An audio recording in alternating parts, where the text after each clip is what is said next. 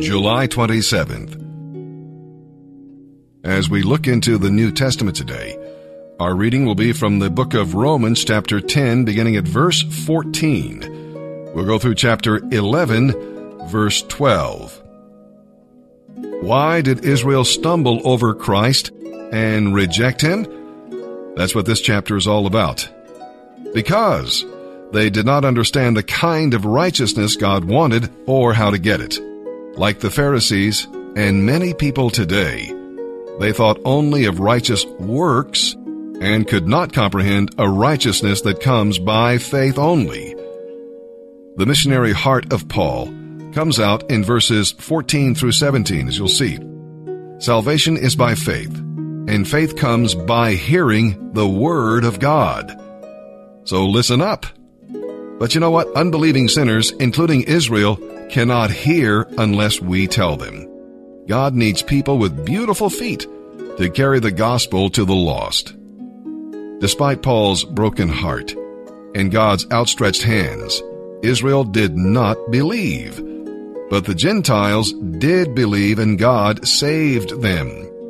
Listen, when you feel discouraged in your witnessing, remember Paul. Continue caring, continue praying and sharing the good news. Keep those feet beautiful as you present the gospel. And now, let's begin our reading today in the New Testament. July 27th. Romans chapter 10, verse 14, through chapter 11, verse 12. But how can they call on him to save them unless they believe in him? And how can they believe in him if they have never heard about him? And how can they hear about him unless someone tells them? And how will anyone go and tell them without being sent? This is what the scriptures mean when they say, "How beautiful are the feet of those who bring good news." But not everyone welcomes the good news, for Isaiah the prophet said, "Lord, who has believed our message?" Yet faith comes from listening to this message of good news, the good news about Christ. But what about the Jews? Have they actually heard the message? Yes, they have. The message of God's creation has gone out to everyone, and its words to all the world. But did the people of Israel really understand? Yes, they did. For even in the time of Moses, God had said, "I will rouse your jealousy by blessing other nations. I will make you angry by blessing the foolish Gentiles." And later, Isaiah spoke boldly for God. "I was found by people who were not looking for me. I showed myself to those who were not asking for me." But regarding Israel, God said, "All day long I opened my arms to them, but they kept disobeying me and arguing with me." I asked then, has God rejected his people, the Jews? Of course not. Remember that I myself am a Jew, a descendant of Abraham, and a member of the tribe of Benjamin. No, God has not rejected his own people, whom he chose from the very beginning. Do you remember what the scriptures say about this? Elijah the prophet complained to God about the people of Israel and said, "Lord, they have killed your prophets and torn down your altars. I alone am left, and now they are trying to kill me too." And do you remember God's reply? He said, "You are not the only one left. I have 7,000 others who have never bowed down to Baal." It is the same today, for not all the Jews have turned away from God. A few are being saved as a result of God's kindness in choosing them. And if they are saved by God's kindness, then it is not by their good works. For in that case, God's wonderful kindness would not be what it really is, free and undeserved. So this is the situation. Most of the Jews have not found the favor of God they are looking for so earnestly. A few have, the ones God has chosen, but the rest were made unresponsive. As the scriptures say, God has put them into a deep sleep.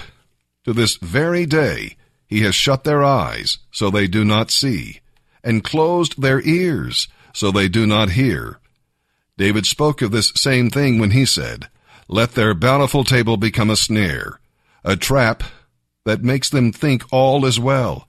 Let their bountiful table become a snare, a trap that makes them think all is well. Let their blessings cause them to stumble. Let their eyes go blind so they cannot see, and let their backs grow weaker and weaker." Did God's people stumble and fall beyond recovery? Of course not. His purpose was to make his salvation available to the Gentiles, and then the Jews would be jealous and want it for themselves. Now, if the Gentiles were enriched because the Jews turned down God's offer of salvation, think how much greater a blessing the world will share when the Jews finally accept it. When I prayed about this first word of forgiveness, the Lord told me to talk to you about the nails. I wonder where you've been wounded. Jesus, it was in his hands. When they saw the hands, they realized this is not an impersonator. This is not an imposter. They had to see something. They had to see something that let them know what he went through. And you keep trying to prove God's presence by your successes. But when it came time for Jesus Christ, the Son of God, to prove his presence, he said, "Look where the nails were." When you let go of whatever wounded you so that you can be free and go into the future God has for you, it doesn't mean that you pretend it never happened. This is not denial. The nails were there. I'm saying not that God's going to take the scar away, but that he is going to release the greatest strength in your life from the place where the nails were. It takes faith to believe that the same place where the nails were is the same place where the healing is. That's what forgiveness is, friends. It's not that it didn't happen. It happened and it was horrible. It's not that it doesn't hurt. It's just that I'm not going to live in the offense any longer. I've been wounded long enough. Why would I choose to stay wounded when healing is in his hands? Today we're reading Psalm 21, verses 1 through 13. If Psalm 20 is a prayer before the battle, Psalm 21 is the praise after the victory. Too often we forget to praise God when he answers prayer and gives us what we requested. We'll read about God and the king. See, God gave David strength to win the battle and then gave him honor and majesty from the victory. Before the battle, David asked God to spare his life, and God gave him his request. God responded to David's faith by protecting him, and David responded to God's blessings by praising him.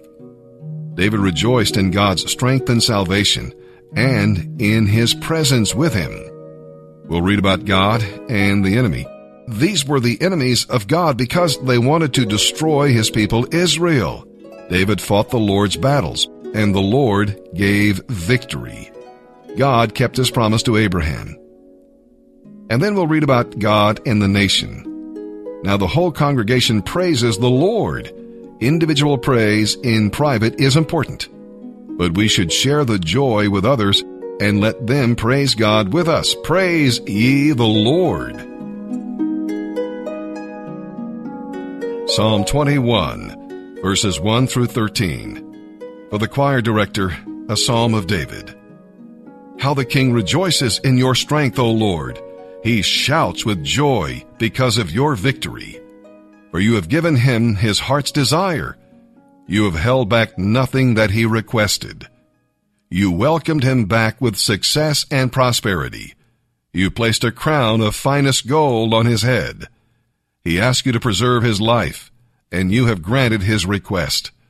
The days of his life stretch on forever. Your victory brings him great honor, and you have clothed him with splendor and majesty. You have endowed him with eternal blessings. You have given him the joy of being in your presence. For the king trusts in the Lord. The unfailing love of the Most High will keep him from stumbling. You will capture all your enemies. Your strong right hand will seize all those who hate you. You will destroy them as in a flaming furnace when you appear. The Lord will consume them in his anger. Fire will devour them. You will wipe their children from the face of the earth. They will never have descendants. Although they plot against you, their evil schemes will never succeed. For they will turn and run when they see your arrows aimed at them. We praise you, Lord, for all your glorious power. With music and singing, we celebrate your mighty acts.